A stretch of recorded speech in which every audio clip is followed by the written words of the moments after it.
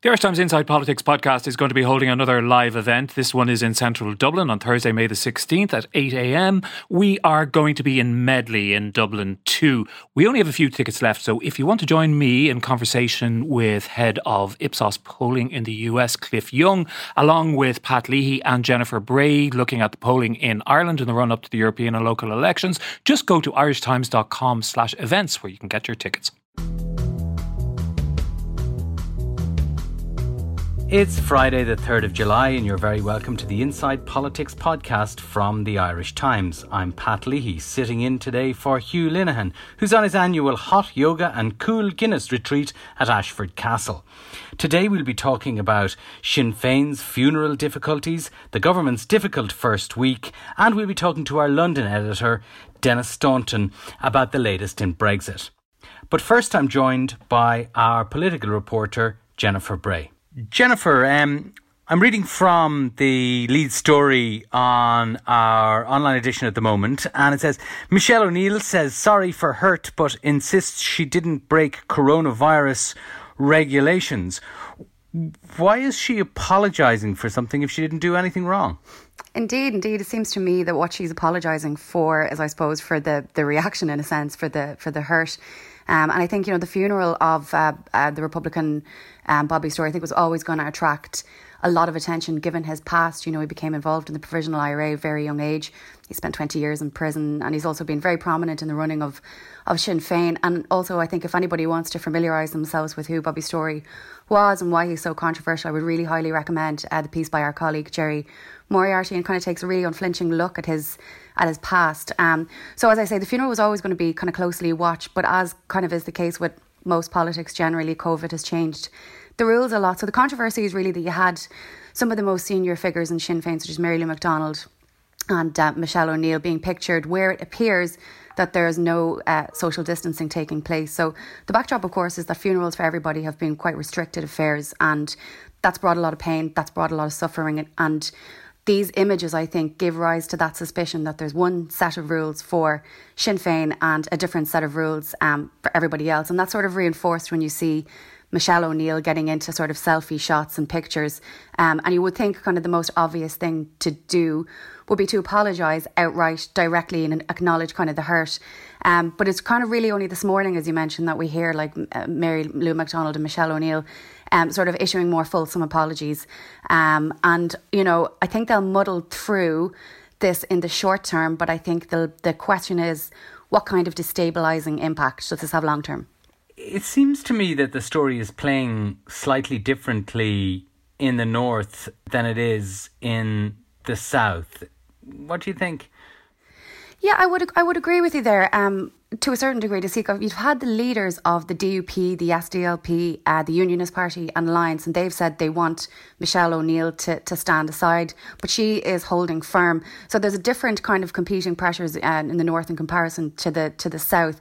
I do think, like I said, that it is something that they will get through in the short term, but the long-term impact is how destabilising will this be on the executive? You have to remember that it took 3 years to get that deal back, to get the institutions back up and running. And it really seemed, actually, despite all the kind of havoc that COVID had wreaked, that Michelle O'Neill and Arlene Foster had kind of strengthened their relationship a little bit. They seemed to be getting on better.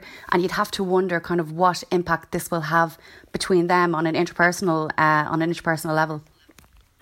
Yeah, I mean, just looking at some of the northern coverage, it is a lot more partisan, and there's certainly Michelle O'Neill's political opponents in the north, who, of course, also double up as her partners in government because of the structures of power sharing and so forth. They are lining up to have a go at her, whereas in the south, the criticism from Sinn Féin's political opponents has kind of been muted rather. I mean, it's the media really that is pursuing Sinn Féin on the story in the south. Is that fair? Yeah, I think that's fair to say. I mean, I was at the doorstep yesterday on the plinth with Mary Lou McDonald, and this was the most, the issue that everybody was asking about, and it is kind of playing out in the media an awful lot. But I do think that people, north and south, particularly south, in fact, who maybe have given Sinn Féin their vote for the first time in the election just gone, might look at this and maybe might think a little bit more deeply about what a vote for Sinn Féin might mean. I mean, I asked Mary Lou if she was Taoiseach, would she still attend the funeral? And she said, of course I would. Why would I not? And, the reason why I ask is obviously because the history of the Provisional IRA and their attitude towards the state and the organs of the state. Yeah, I was just reading Stephen Collins' column this morning, which was, of course, very critical of Sinn Féin's behaviour and portraying, I suppose, their attitude to the funeral as a sort of a window into the real heart or the real soul of Sinn Féin. And I think that certainly spoke to and for, the fears and anxieties that many older voters in the South might have about Sinn Féin. But I wonder how much that plays with a younger audience. And it seems to me that an awful lot of the votes, the new votes that Sinn Féin has got, and we were talking to Kevin Cunningham about this in the podcast on Wednesday, are from a younger generation. And they have certainly less familiarity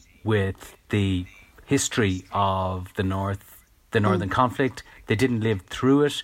They will need to read Jerry Moriarty's excellent piece about Bobby's story because they will have no idea who he is. Likely most of them will never have heard of him. And I just wonder how this controversy plays with that younger demographic.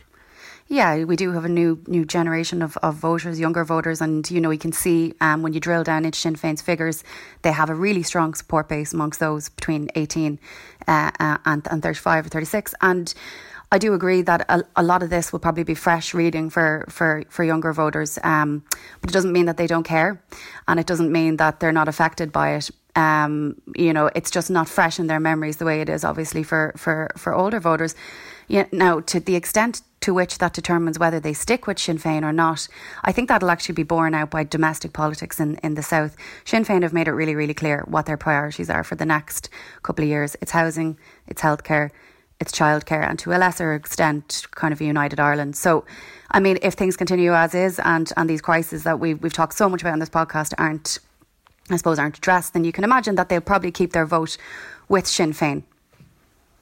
And the domestic politics of the South are very, very different from the domestic politics of the North. I mean, you may not like that fact, but it is it seems to be an incontrovertible one, and therefore these sort of controversies play differently in both jurisdictions. But I wonder,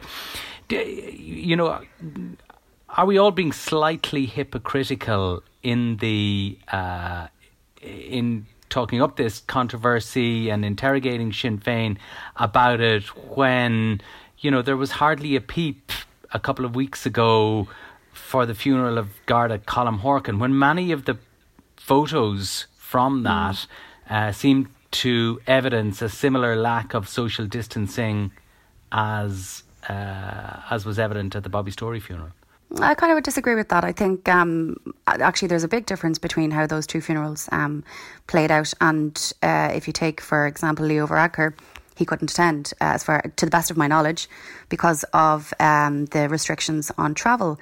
The President couldn't. I think he marched in his own way in Norris and Uachtaráin. I think the Taoiseach actually went to the Garda HQ for a minute's silence with actual members. So I think it's actually completely different how the two funerals have played out. And I didn't see Simon Coveney or Leo Varadkar getting into selfies with mourners. It's totally different. As I mentioned earlier, we will be joined by our London editor Dennis Staunton, who to talk about Brexit and other matters a little bit later. But I'm going to bring you in, Dennis, on this as well, if I can, because it seems to me there's a slight smell of Dominic Cummings, do as I say, not as I do, from this story. And in your estimation, how damaging was that Dominic Cummings, those events?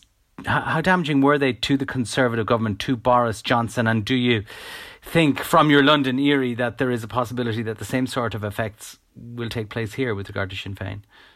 I think it was damaging, and like Jennifer was saying, there's both a short-term effect and a long-term effect. I think you can brazen a lot of things out, and Dominic Cummings, if you're determined enough, you can just decide that you're not going to move, and that's quite clearly what he decided to do, rather in the same way that Michelle O'Neill is not going to leave, and whatever happens, the DUP are not going to bring the executive down because of this. But I think that where it did have an effect was because it was something that a lot of people could understand. They had these difficulties themselves in terms of what to do about going to funerals or saying goodbye to people who were close to them who were dying.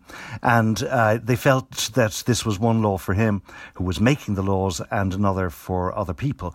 And of course... Which it clearly was. And likewise, in the case of Michelle O'Neill, she was determining the rules in Northern Ireland. And I just wonder if, in a way, what it can do, these things are usually most damaging if they reinforce a doubt that the people have about you or your group. And if there is a sense, and I'm not really so much thinking of the shadow of a gunman idea about Sinn Féin, because I think that's quite clear there's a whole cohort of and a generation of people who aren't really too put out about that.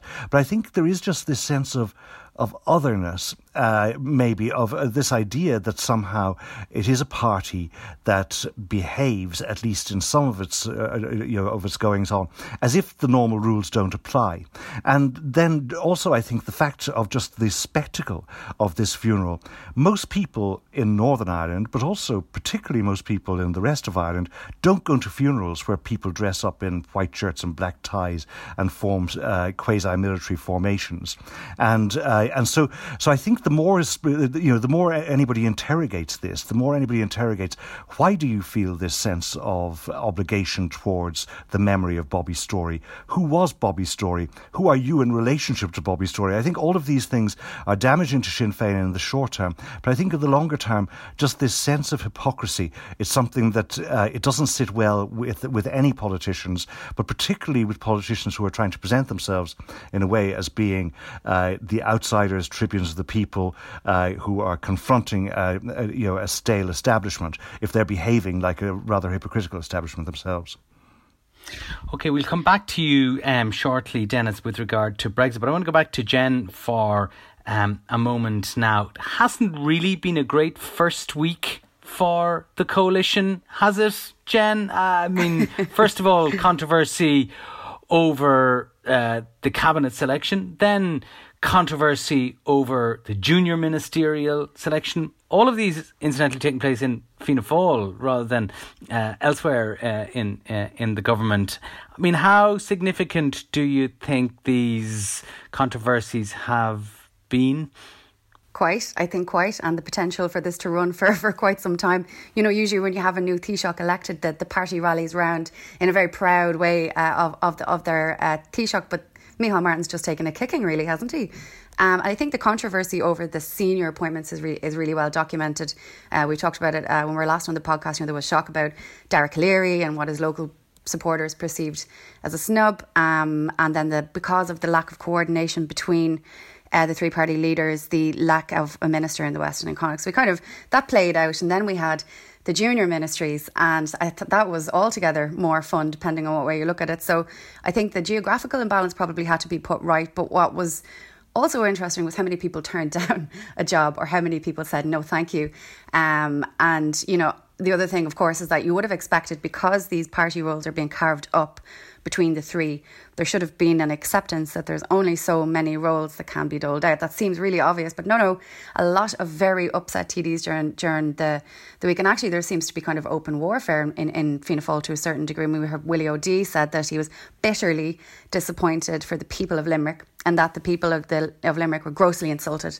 And then we had the Cork North West Fianna Fáil TD, Michael Moynihan, saying that Micheál Martin had insulted him and his community. So we had all this kind of playing out, and then we had Jim Let O'Callaghan. us not forget the people of Tipperary, who on whose behalf Jackie Cahill has today taken umbrage and in similar terms. I feel like it would be more newsworthy now if for someone to not take umbrage at this stage. It'd be like, oh, look, someone who's not annoyed. But, you know, then we had this sort of unusual situation with Joe McHugh and Jim O'Callaghan turning down roles. Now, Jim O'Callaghan is the really, really interesting one here. I mean, you don't have to be Mystic Meg to figure out like what's going on here. So I think in his quote, he talked about wanting to be the voice of Fianna Fáil outside of government to protect the identity of the party. Like, he is clearly lining himself up to be the person who saves Fianna Fáil from being entirely subsumed into Fine Gael, the saviour of the party. Is he now the prince across the water? The prince across the water, yeah, exactly, yeah. And I think that is one to watch. It's fascinating. Obviously, Micheál Martin has a set time. There's a rotating Taoiseach. It's all very fascinating. So to a certain degree, maybe he thought, well, look, you know, I'm out the door on this date anyway. I'll do what I like, and you'll, you know, like it or lump it, basically. But there was another thing, and like, this is just a personal view, but for the first day or two, I found it really fascinating and entertaining. After that, I just thought it became really, really unbecoming and kind of childish, and also really not a great look when hundreds of thousands of people are out of work. And I was kind of trying to broach this with a Fianna Fáil TD without totally insulting him. And he said to me that, basically he said, yes, you're right, but the way he put it was that over the last few years, Micheál Martin has kind of, as he put it, been whispering in ears and saying, you know, stick with me, stick with this, keep it up, and who, you know, you might get something. So people felt that they had a role in the bag because they intimated it from conversations they had with him. And they put it to me that that's why they're angry. So in fairness, if I was told, listen, Jen, you're going to get a promotion now at the end of the year, you're taking Pat's job, and how many times have I promised you that now, though? I know, surely. Seriously. And then you get to the end of the year and, you know, that doesn't happen. Maybe then you'd be a bit like, hold on a minute, you told me that I'd be getting a job. So look, that's the other side to it. Now, I feel duty bound to point that out. This is what they're saying internally. But they're mad. They're hopping mad. I mean, it never ceases to amaze me. Not so much that politicians have a massive interest in jobs for themselves. That is to be expected, but that they think that other people share their interests. I mean, I suspect that the vast majority of, I mean, there is clearly quite genuinely felt annoyance in parts of the Fianna Fáil organisation who feel they have been ignored and so forth. But I'm not sure the voters, the rest of the voters, the ordinary people who vote, give a hoot about any of this. No, and you know, I really agree with you. I really don't think the people out there are going, God, that's terrible that Michael Moynihan didn't get a junior ministry. I really don't think so. I could be wrong. I'm sure. Yeah, I mean, I have sympathy for Michael Moynihan. You know, he laboured in the vineyard as chief whip for a long time. But I would be amazed if outrage on Michael Moynihan's behalf extends beyond a few Commons in Cork Northwest. Dennis, you wanted to come in? Yeah, no, I just really wanted to ask you and Jen. I can imagine it's probably true that the broader community may not be all that upset about the destiny of an individual TD. But is it true that people in various communities feel that if they're geographically not represented, so in other words, if a whole swathe of the country, like, you know, west of the Shannon or whatever, is not represented in the cabinet, that people who live in those places do feel as if their voice isn't heard in the corridors of power in the way that it might be? Or is that just an old-fashioned illusion?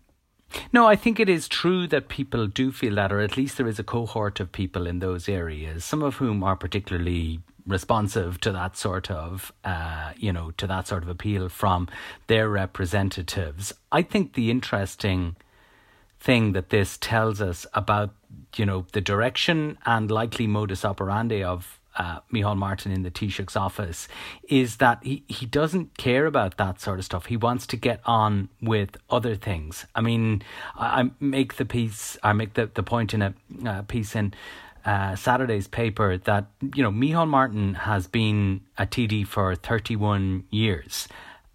He has, this is I think the fifth cabinet that he has been in.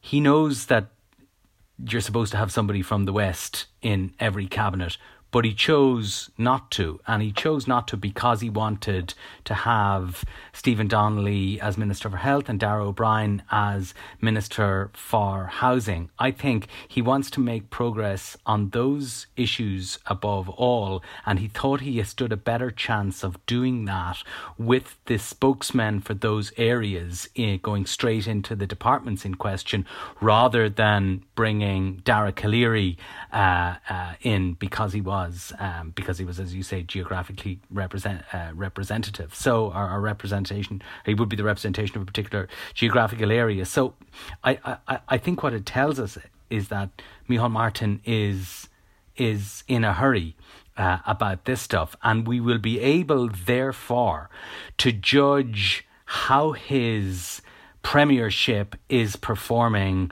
within a relatively short period of time. I think if you don't see substantial progress in health and housing by Christmas, it will be a sign that his government, and specifically the Fianna Fáil project of political renewal, which is based on a strategy of making progress in those two areas specifically, I think it will tell us that is in trouble. I wonder, and Jen, do you think, just going back to Jim O'Callaghan, the Jim O'Callaghan question, do you think there's any, I mean, I'm kind of conscious that Micheál Martin has only got his feet under the desk and we're already speculating about heaves. But do you think there's any reality to a challenge from the quarters of the disaffected to Micheál Martin in the foreseeable future? Yeah, I do. And I think I do. I think that the level of anger in Fianna Fáil, the thing that strikes me is that it's not new. This isn't just because of jobs. You know, there's been tense relationships between Micheál Martin and his TDs for a long time. A lot of them feel completely detached from him and quite disassociated. And you'll often hear a lot of them give out about the fact that he kind of surrounds himself with a close-knit group of officials and advisors, whereas other party leaders maybe put more stock in direct relationships with their TDs. And it does strike me that that relationship between him and his party members has been disintegrating slowly, but for quite some time. And now that there's a finish date on his premiership, it sort of speeds things along a little bit. And as with anything, events, dear boy, events, I mean, like, this administration is fascinating to watch, but what happens when there is a controversy in one of the parties and the other party has to both stay in government with them but also disassociate themselves politically at a time when they're going to be attack from Sinn Féin. And I think that's where Jim O'Callaghan seems to be signalling that he'll come in. He will come in and speak for the identity of Fianna Fáil at a time when Micheál Martin will be totally constrained and completely bound by his office, you know, and that will be fascinating. And I think it'll happen sooner than that end date of 2022. Is Jim O'Callaghan is he a kind of a credible candidate for the organisation, which remains largely rurally based, to rally around in that sort of an instance? I mean, he doesn't strike me as a man who's had an awful lot of chicken and chips dinners around the Munster Cummins circuit. No, he kind of strikes me as more of a sort of Merlot and Blackrock. No, I'm kidding. I think I was actually kind of digging around this during the week because I was interested about the exact same question and kind of asking some of his colleagues, you know, what's the story here? Like, is Jim considered to be kind of a front runner amongst grassroots? Is you know, has he put in the legwork? And they said, look, he might not have trudged around the country in the way maybe the Darragh Calleary has. But there was, as this person said to me, there was a time there for years and years where you couldn't get a private member's bill or anything through without first running it past Jim O'Callaghan. Like, his influence in the party goes back further and longer than, you know, his role as a TD. So obviously he's been, you know, a legal advisor to the party for a long time, and a lot of things had to go through him. So he has had extensive communications with people in the party. His relationship with the grassroots, to me, is kind of right now a bit of a mystery. I would like to kind of delve into that a little bit more, but I think he is considered kind of a credible contender. But so some people also talk about him being quite aloof. I haven't actually experienced that. I find him quite personable, but it would be interesting to see, like you said, will he do the chicken dinner circuit, and what will his plan be for the next 2 years? And when he talks about speaking to the identity of Fianna Fáil, what does that actually mean? So we'll see. I think all eyes will be on Jim O'Callaghan. Anytime something goes wrong, be it, whatever kind of controversy, the first person journalists are going to go to now is Jim O'Callaghan. Well, we will keep a close eye on to see whether he turns up to present the raffle prizes at the dinner dance of the Thomas McDonagh coming in Ballyferret or wherever. Listen, Jen, we'll leave it there for now. Thanks for that, and we'll talk to you no doubt shortly again about these and other matters. We'll be back shortly to talk about Brexit. You're listening to the Irish Times. Dennis, you're still with us. You had another fascinating London letter today about the state of the Brexit negotiations, and I'm going to quote from it, if I may beg your indulgence, because it seems to me there's almost a summary of the entire negotiations thus far. While the British accuse the Europeans of being too legalistic, the Europeans complain about British amateurishness. Does that sum up the entire Brexit negotiations thus far?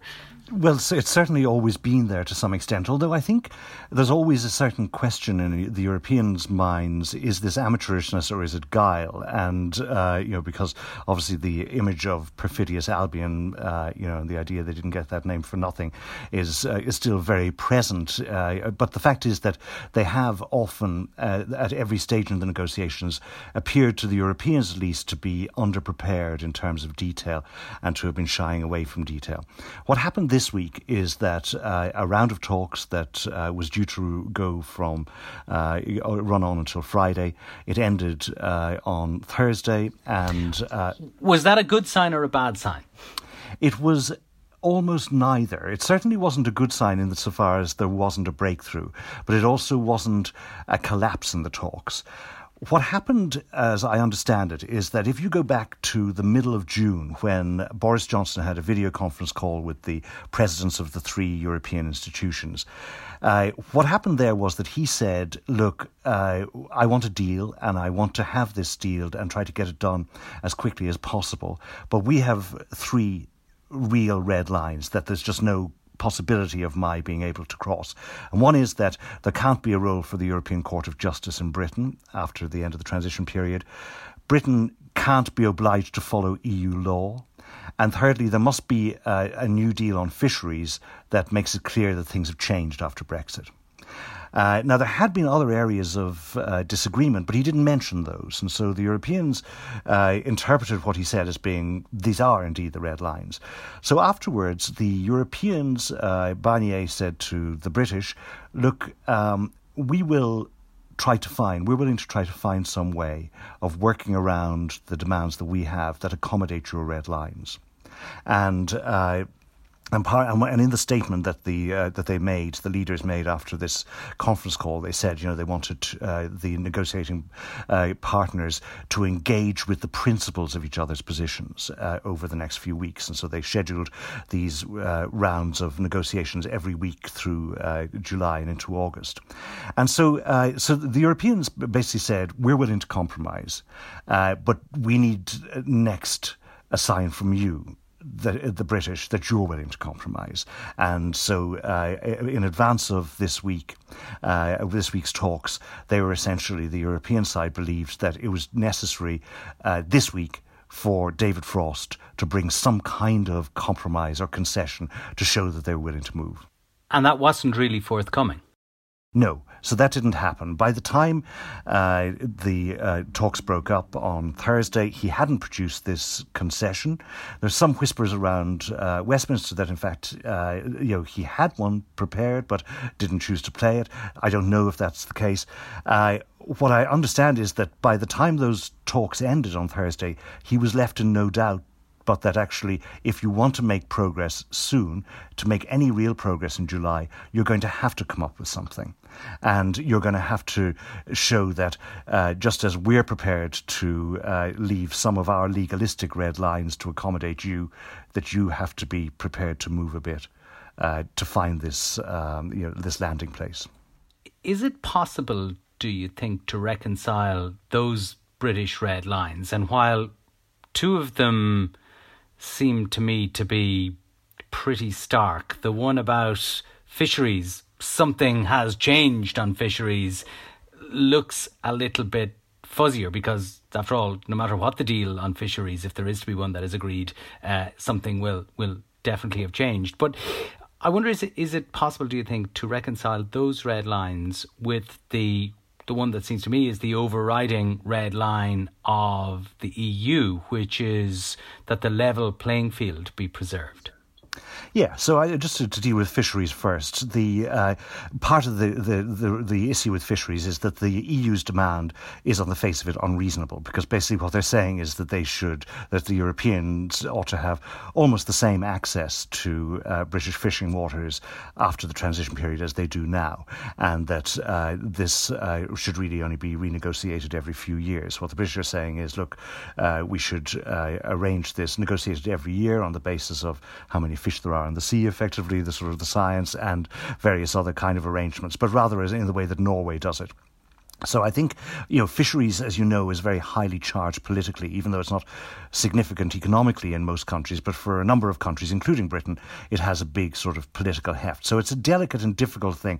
But I think on both sides, they think they could see where you would find a compromise. It's always subject to a deal, though, isn't it? It's always, it is always possible to get a deal on fisheries.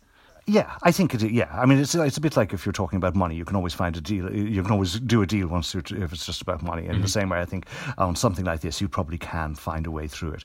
And I think both sides think that that's the case, and they don't know what the solution is, but they think it's possible. On the level playing field are these binding commitments on fair competition that the European Union wants Britain to make, and they want them on a number of different areas. One is things like employment and consumer rights, another is environmental rights. And here, I think you'll probably be all right insofar as what Britain is saying is we have extremely high standards in these areas, in some cases higher than the rest of the European Union, and we're not going to renege on that in any case. And then it's a question of how do you make that binding, but the actual principle of non-regression is not something that Britain has a huge problem with, where those areas are concerned. That it wouldn't lower its environmental or labour law standards or whatever. Yeah, exactly. You wouldn't start sending the children down the mines and up the chimneys and yeah, exactly. And then but the one that's really difficult is state aid rules. And so this is how the state subsidizes industry or businesses in all kinds of ways. That can mean that they give them money, but it can also mean, say, lower electricity prices. It can do all kinds of things, and suddenly if the state decides to spend a lot of money on these things, it can give a huge advantage to a manufacturer, for example, in your country rather than another one. And the European Union has this system of state aid rules, and essentially what they have been saying to Britain is you should continue to follow our state aid rules, or at least there should be a system which is based on our state aid rules. And what that would imply would be not only that the UK would continue to follow the current ones, but that they would also follow them as they changed. And now for Britain, for a number of reasons, this is unacceptable. One is that what's the point of leaving the European Union if you have to keep following rules that they're making that you have no say over? And secondly, this government of Boris Johnson's wants to spend a lot of money, actually, on promoting business. Part of the deal is all of that. But isn't this precisely what governments all over Europe are about to start doing, is to dishing out state aids to lots and lots of businesses to help them survive the coronavirus pandemic? They have been doing that, but what the European Union would say is, okay, we've chosen to kind of suspend our rules on this, or to loosen them. But the fact is, there are rules, and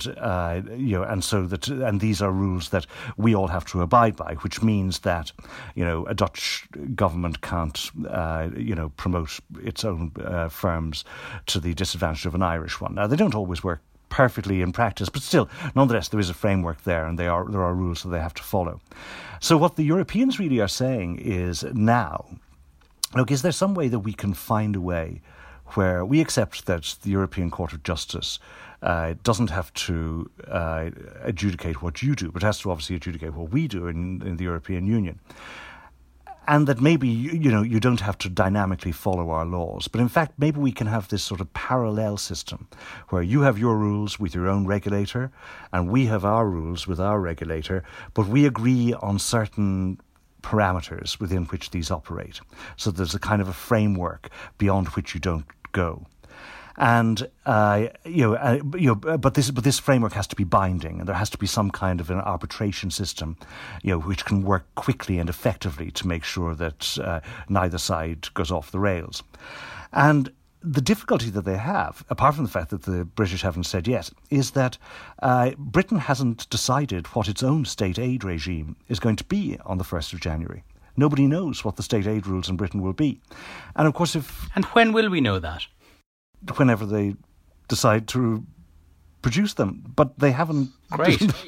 Well, that is sort of more or less what the Europeans say. They say, we obviously can't, do a deal on the basis of something that we don't know anything about. And so I think that what they were hoping for was that Britain would come up with something and say, right, this is the direction that we'll go in. This is how we'll go about it. And then the other thing is that, if Britain wants to do this deal quite soon, and it does, because for lots of reasons, it's better to do the deal early because, first of all, it gets it out of the way. It creates a bit of stability. It allows the British government to make the necessary preparations. It also sends a signal to various British businesses, don't worry, you can stay here, this is the framework you'll be operating under.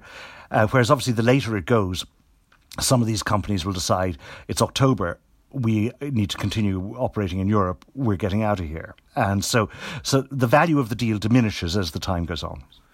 Also, the longer it goes, if the British conduct of the negotiations over recent years has been anything to go by, the more likely, as deadline for agreement approaches and there is no agreement, the more likely the British government is to roll over on its red lines. Is that fair?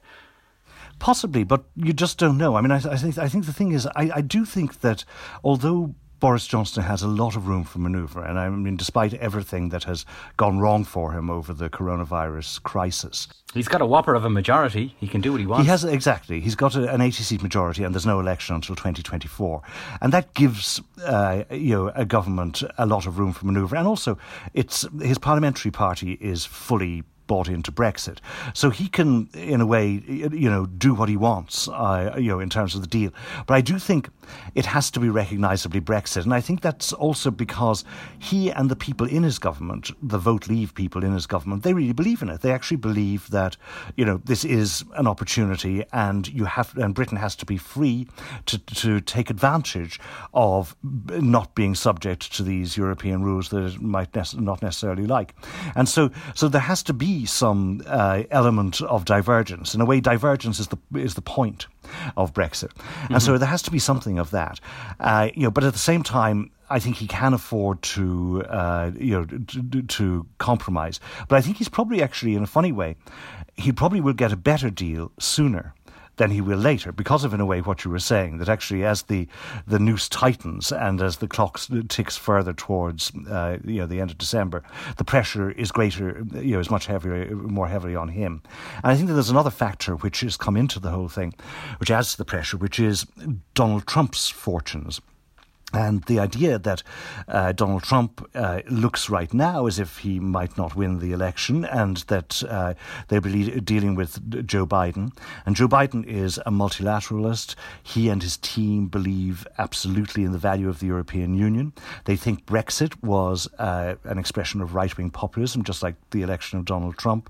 And they're also particularly Biden and a lot of his circle, as Suzanne Lynch has reported in our paper, they're very, very alert to any danger to the peace process in Northern Ireland.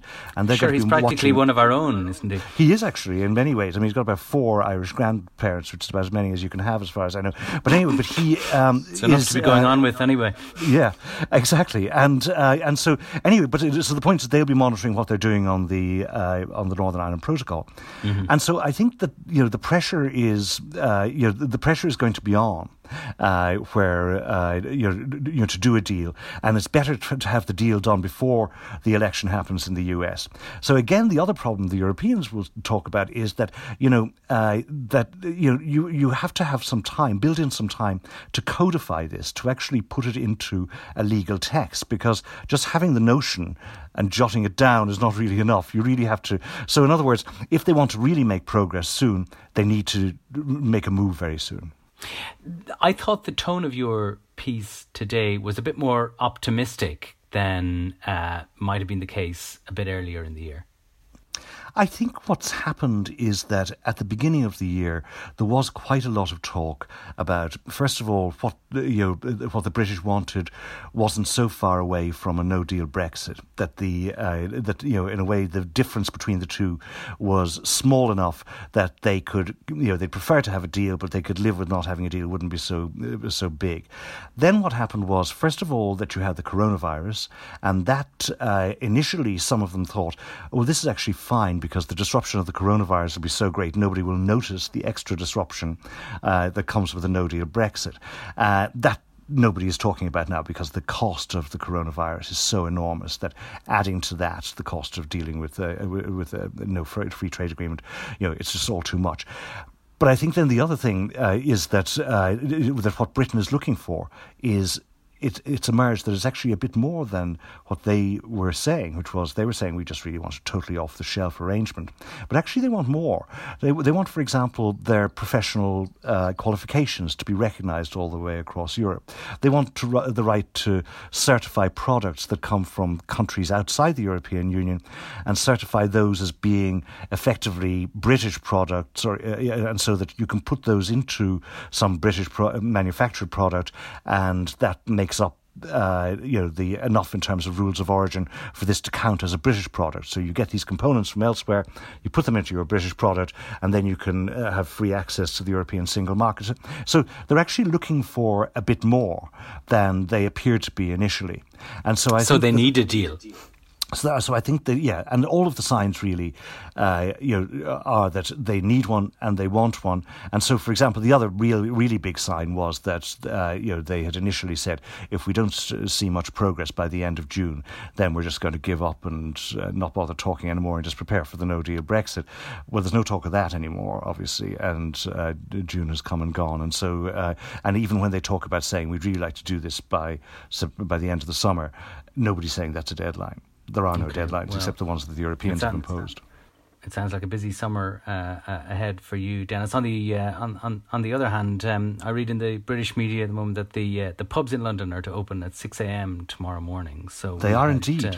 We better leave you go and prepare for that for that great event. Thanks as ever, our London editor Dennis Staunton. That's all for today. Thanks to you for listening, and to our producer Declan Conlon, who put the whole shooting gallery together. We'll talk to you next week.